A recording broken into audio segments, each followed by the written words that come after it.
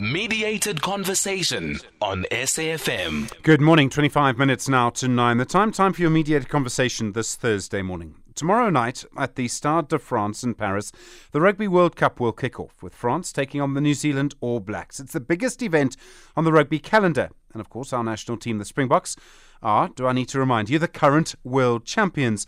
And while the All Blacks have often been seen as the best team in the world, the fact is they suffered their massive record defeat to the Springboks in London just 2 weeks ago. So then, how important is the Rugby World Cup? What impact does it have on the sport? And more importantly than all of that, who is going to win? First this morning, you'll hear from the commentator and journalist Andy Capastgno. He's been following rugby for many, many years. Then you'll hear from the sports editor at independent media, Ashfak Mohammed. And finally, a News24 sports writer who's currently in France with the Springbok rugby team, Khanyiso Tshwaku. We start then with the commentator and journalist Andy Capastgno. Andy, good morning. Thanks for your time this morning. You, sir. 4 years ago, the Rugby World Cup was in Japan. How's the rugby world changed since then? And obviously in the middle of that was the COVID pandemic and empty stadiums. It's amazing to think, isn't it, that the Springboks, after becoming world champions, didn't play another game of rugby for over a year. And when they did, then we had the series against the British Lions in an empty stadium in Cape Town, and that was entirely unsatisfactory. It's wonderful the way that we managed to recover as a species, and we all seem to have forgotten that because of what's happened over the last 2 years. So things have changed, and I would suggest that germane to our conversation, the most important things that have changed have been the strength of Northern Hemisphere rugby, and particularly France and Ireland.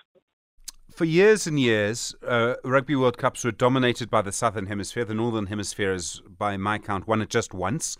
Why is the Northern Hemisphere suddenly having a resurgence? You know what? I think the reason is because so many Southern Hemisphere players are playing in the Northern Hemisphere on a regular basis. They are raising the standard of play that they see around them. And remember that when we play Scotland on Sunday, there'll be 3 or 4 South Africans ranged against the Springboks. And that wasn't something that was happening regularly before, I would say, 2015. And as a result of that, you're getting, not only are you getting players from overseas who are declaring for a new country, but generally playing club rugby and provincial rugby and raising the standard. We were not the favourites in 2019. Was it a surprise to the rugby world when we won? Well, it was a surprise in England, principally because of what England did to the All Blacks in the semi-finals. They thought they just had to turn up to beat the Springboks. And yes, there's no question. If you think when Rassie Erasmus and Jacques Nienaber took over in 2018, it wasn't long since the Springboks had been beaten by Italy for the first time, and we were at a low of lows. So what they did in the next 18 months was extraordinary. What I think that they've done since then is perhaps more extraordinary. They've created an iconic kind of squad where people are now saying you've got to change the laws because otherwise we can't beat the Springboks. And I'm talking about the bomb squad coming off the bench. But more than that, there's depth in every position. And if Rassie and Jacques Nienaber walk away at the end of this World Cup, as Jacques definitely is and Rassie probably is, they can look back and say, job well done, whatever happens in this World Cup. Siya Kolisi was an important figure in 2019. I think maybe in some ways he's perhaps more of an important figure now, and for many reasons. The first black Springbok rugby captain, his own life story. I think the respect that he has from almost everyone in the South African community. Has he become a more important figure in a way? He's a sort of talismanic captain. He's not alone in that. He leads a squad, but it's the way that he leads it that's important. Oh, unquestionably, and you've just got to see the effect that he's had while the Springboks have been training in Toulon. You know, he has to sort of spend an hour signing autographs at the end of a training session. People understand. He has an aura. You know, I've spent time with Siya Kolisi, And he is one of those guys who's always sort of biggest presence in any room that he walks into. And he understands. That's perhaps the most important thing. You get a lot of professional sports people who are great players who don't really understand what they do to the players around them. But Siya Kolisi does understand that, and so do the management, and that's why they tried so hard to get that knee sorted out so that he could play in the World Cup. And actually, the draw is very good for Kolisi. You know, he can probably get away with only playing against Scotland and Ireland in pool play, which will help that recovery process. There are other things. I mean, if you watch before a rugby match, when the teams come out, they'll often have children with them, sometimes holding their hands, sometimes quite young children. I think in the last game, the child next to Siya Kolisi was actually in a wheelchair, and you have usually the captain of the other team just holding the child's hand. Siya Kolisi is always talking to the child. Yeah, I think he's never forgotten his humble roots, and of course he's got the Siya Kolisi Foundation. His wife works very hard at making sure that stays in the news and in vogue, and more than that, I think he's a decent guy who has had his demons. If you read his autobiography, you'll see he talks about getting drunk after games and going AWOL, and he got through that, and he's now in a position where he understands the importance of his role, not just as the captain of a rugby team, but as somebody who is representing his nation. Andy Capastgno, thank you very much indeed. The rugby commentator and journalist. You with SAFM, 19 minutes to 9. Your mediated conversation around the Rugby World Cup continues. Ashfak Mohammed is the sports editor at Independent Media. Ashfak, good morning and thanks for your time this morning. Thanks for having me, Stephen. Why is the tournament so open this year? Everyone's been talking about this. There may be 4, maybe 5 teams that could win it. That's not normally the case. Why are there so many good teams this time around? Yeah, look, the standard of the as you mentioned earlier, the Northern Hemisphere sides has really been raised now, particularly France. You know, the fact that they're hosting the tournament, they've never won it, they've come so close so many times. They've realized that to ensure that the interest remains throughout the tournament, they actually need to at least make the final. So they've got a fantastic squad, a whole lot of different coaches. There's even a South African coach involved there in Floxelia, who's their kicking coach. So, you know, they've got different influences from all over the world, but also playing that typical French style, all-out attack. Fabien Galtier, he's also got Cape Town connections. He used to play for Western Province and the False Bay Rugby Club as well. Quite close with Nick Mallet over the years. So, you know, they've got so many different kind of influences coming into French rugby, combined with their natural attacking flair. It's a deadly combination. You know, the discipline is there. They don't give away so many penalties anymore. They're not as temperamental perhaps as they have been in previous World Cups. And then of course Ireland, been top ranked for quite a few years, or certainly up there all the time. They've beaten all the big teams like the Springboks and the All Blacks as well. So those two are the main contenders from the north, and then you have the usual Springboks and All Blacks in the south. No one's talking about Australia, I notice. No, except Eddie Jones, Stephen. he can talk about himself on his own. He just, really gets things going. The Wallabies are struggling. You know, when you don't have a proper forward pack who can win possession to unleash the backline, because the Australians always have quite an inventive backline. They've got skills, they've got power at the back, but they tight five, the loose forwards as well. I mean, Eddie Jones decided to drop Michael Hooper, who's quite an iconic captain for the Wallabies as well. You know, just smacks of a Gary Teichmann 1999 kind of move there, because he's had an injury over the last few months, but he still should have been there. So, yeah, the Wallabies are lacking depth, lacking quality, and bringing Eddie Jones just a few months before the World Cup is a real emergency, kind of trying to get something going. It seems the rugby world is changing quite quickly. Just a few months ago, many people were including England as one of the potential champions. Now it seems they've gone down. No one's really rating them. I understand they've had problems with their captain, of course, but it shows that teams can go up and down quite quickly at the moment. You can, and just to link it to the Springboks as well in terms of that, Last year I think there might have been quite a few concerned Bok fans just with the way things were going, and maybe some of the results wasn't going their way. But even though they lost to Ireland and France on the end of year tour last year, I saw some really encouraging signs in terms of the attacking play, and introducing someone like Mani Libbok off the bench eventually, and this year he's gotten more opportunities to play. Having Damien Willems at fly off on that end of year tour just showed a slight change in mindset and game plan and the kind of rugby that they want to play. And I think the Boks have timed it just right with that record victory over the All Blacks. That was a real statement to the world to show that the Springboks are not just about box kicking and forward play and scrums and driving mauls, but they can actually bring their wings into play. I mean, Kurtley Arends has been sensational. We know Chizen Colby, Makazole Mapimpi, Kainan Moody, unfortunately not available for this game with a hamstring issue, but he's also been excellent. So, in that way, they are showing that they're really here to defend the title. It would seem amazing that we go into a Rugby World Cup with people having question marks against the New Zealand All Blacks, consistently probably the best team going all the way back to the 1890s. How do you read their massive loss to us? Were they just pretending? A bit, Stephen. I think they were pretending a bit.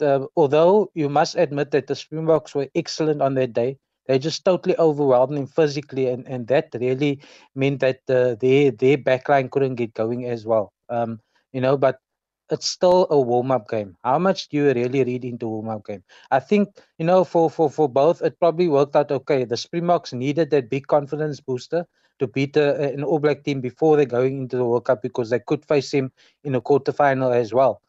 For the All Blacks, maybe some question marks that they needed to address, perhaps in the loose trio. They've now had to make a change at inside centre because Jordi Barrett's out injured for the game against France. So now they've gone with Anton Leonard-Brown. So, those kind of questions. But now it's showtime. The world's been watching them. France, packed stadium. It's going to be a huge game. And you can't see the All Blacks just not rocking up this time like they did against the Springboks at Twickenham. So, don't write off the All Blacks. They're always competitive. They've got high quality players. Their pack is much better since they brought in the Crusaders forwards coach, just to give them that sharper edge up front as well. It's a slightly strange draw. It seems, as I understand it, that two of the favourites cannot get to the final. How did that work? Yeah, because the draw was made 3 years ago by World Rugby, they're being smart a bit about that to try and ensure that the fixtures are done well in advance. But now it's meant that because now the Springboks and Ireland are in the same pool, and France and New Zealand are in the same pool, so they're going to face each other in quarterfinals. So the winner of Pool A will play the run-up of Pool B and vice versa in the other quarterfinals. So, that's why I'm saying the Springboks could play either France or New Zealand in the quarterfinal and vice versa with the other side. So then someone's going to miss out. We all hope that it's not the Springboks, but yeah, there could be some big upsets there. And mind you, there are also various other games that can cause major upsets. Like even now, you see in the other pool, England, Argentina. I think Argentina can take England. England are already battling. Wales, Fiji. Fiji have beaten Wales before in World Cup. So that is another one to look out for. I would have said that Japan, Chile as a spicy encounter, but I think Japan will do the business there. Ashfak, are you going to put money on it? Who do you think is going to win? Yeah, as a Muslim, I'm not a gambling man, Stephen. But as you're asking me my rugby opinion, I really think that the Boks have a proper chance. I just think with the depth that they have, the versatility, the ability to play, to bring in guys from that you would think is not in the first choice 15, but they can still do the job, as you saw with under Esterhuizen coming in at inside centre over the last few tests and doing fantastically well. The scrummers, there are 4 scrummers to choose from. The back 3, the wings, you can choose any one of those 4. They can do the job. So Boks is a team to beat, but don't write off the All Blacks. Ashfak Mohammed, thank you so much. Independent media, sports editor, independent media, really appreciate the time. In a moment, Khanyiso Tshwaku, he's with the Springboks with News24 in France. Mediated Conversation on SAFM. 8 minutes to 9, continuing your mediated conversation ahead of the Rugby World Cup, which of course kicks off tomorrow. Khanyiso Tshwaku is actually in France with the Springbok rugby team, the national team. He's a journalist at News24 Sport. Khanyiso, good morning. Thanks for your time. Good morning, Stephen, and good morning to listeners.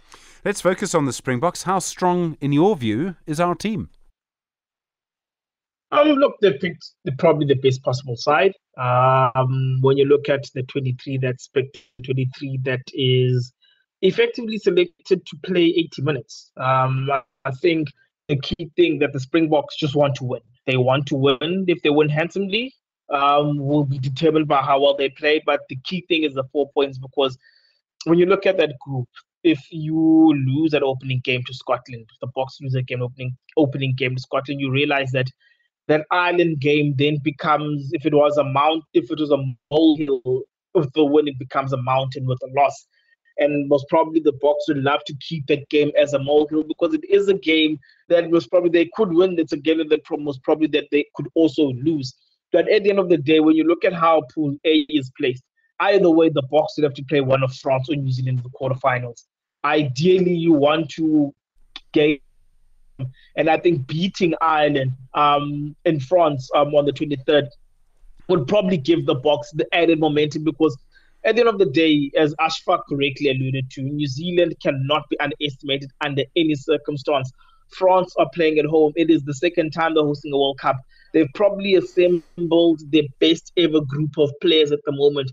If you look at the France's juniors, they've had a group of junior players who have done exceedingly well at under 20 level. They've won the last 3 under 20 World Cups. And if you realize that a lot of those players have actually moved through and become a significant part of the senior team. So I think France, more than anything else, are the outright favorites. One, they're playing at home. 2, world-class players coming through. I think the key becomes whether they can have, whereas the Springboks and the All Blacks will always remain favourites because of their World Cup pedigree. Most probably have themselves to worry about. We're without several key players, Lukhanyo Handré Pollard, both out through injury, both World Cup winners themselves. Does that weaken us significantly? Well, if you look at the Wales and the Wales and New Zealand games, not much. I mean, Lukhanyo is a critical player for the Springboks. He got injured in the Argentina game, which kind of raised the wisdom of these warm-up games. But they're a necessity, because you don't want teams undercooked at the start of the World Cup. You need teams to at least have some sort of momentum. And I mean, Jacques Dinaba did say in the lead-up to yesterday's press conference, through various other media engagements, that players will get injured in the lead up to a World Cup. It was unfortunate that Lukhanyo got injured in the lead up to the World Cup. Actually, to the game before the squad announcement, a guy like Handré Pollard was injured in May. Actually, remember that Handré Pollard was injured in August last year. Didn't play for the Springboks since. Worked his way back to full fitness, played well for the Leicester Tigers, from where he then got injured again before the Gallagher Premiership semi-finals, and hasn't played again since. I think now he's gone back to full fitness. Because the squad was announced, it wasn't fully fit at the time of the squad announcement, he then had to miss out. So look, there are it's key players who are missing. But again, what as Ashfak correctly alluded to, what the Boks have gone about creating and at times at the cost of results is depth. And now the key part is now to see whether those games that have sacrificed to create depth will come to the fore. Because if the Springboks actually go through this World Cup and beat it and they win, the method, the method in the madness that Rassie Erasmus and Jacques Dinaba were engaging in is going to become very clear, because they were results orientated, but they also needed to realize that they needed to create a player pool outside of the normal 23, because at the end of the day, you don't need a squad. You're not going to win a World Cup with a squad of 23. You're going to win a World Cup with a wider squad of 35, 36, because you may have 2 or 3 injuries in a key position. Where do you look for those players? If you haven't blooded players in a position, where are you going to go? Where are you going to go to? Because, for example, if the Boks were to lose a backline player now, you realize that you can still call on one of Lukhanyo and Handré Pollard to come back to the World Cup side. So you may be losing a player, but you're getting a player back. And that goes back to the depth pool that has been created by Jacques Dinaba and Rassie Erasmus. So the key part is that they just need to win this game. And I think for fans, a lot of fans have been irritated with how the Boks have played. The key part now is that the result must be delivered on Sunday in Marseille. How they deliver it will be another business for another day. They just need to win. If they can get that bonus point, good to go. I think the key focus now for South African rugby lovers is that the Boks win. How they do it will be dealt with in the face Romania in Bordeaux. Manny Libok, really an incredible fly half. Not that much experience at international level. There was some criticism of his kicking at one point. That got a lot better in the game against New Zealand. How important will he be? Look, the fly off is the heartbeat of the team. The kicking is correctly justified because Mani tends to be a slow starter, but when you look at his kicking numbers in the Yorks, he's averaged 75 and 76% over the past 2 seasons, and you realize that he's been a top point scorer over the past 2 seasons. Where have the Stormers finished in the past seasons? They won it, and they were still losing to be finalists last year. So that will tell you that when Mani plays well, the Stormers plays well. So if Mani plays well, the Springboks will play well. But critically, he's probably got the best pack in the world right now. And if the Boks are able to get front foot dominance, I think everything else will fall into place. I mean, at the end of the day, Finn Russell's probably the best playmaker in the world, but you can't play make when your forwards are taking a battering. So, I mean, when you look at the composition of the Bok forwards for this particular game, when you look at the starting 8 and you look at the 6 on the bench, the 14 Bok forwards have a very critical role to play to ensure that Mani's transition from Test rugby into World Cup rugby is as smooth as possible. Because if Mani, and I really hope he does, if Mani comes through with flying colours on Sunday, one realizes that the Ireland game may not pose as much of a mental challenge as it would be if he doesn't play well on Sunday. Thank you very much indeed, Khanyiso Tshwaku. Really appreciate the time. News24 Sport, journalist at News24 Sport. Really appreciate it. Ashfak Mohammed is the sports editor at Independent Media, and starting us off today, the rugby commentator and journalist Andy Capastgno. Well, a lot to look forward to. The Springboks, of course, play against Scotland on Sunday, and I imagine a lot of people are going to be looking towards Siya Kolisi and his team to see how things go and to see how we do. Might be a big moment of national pride over the next few days.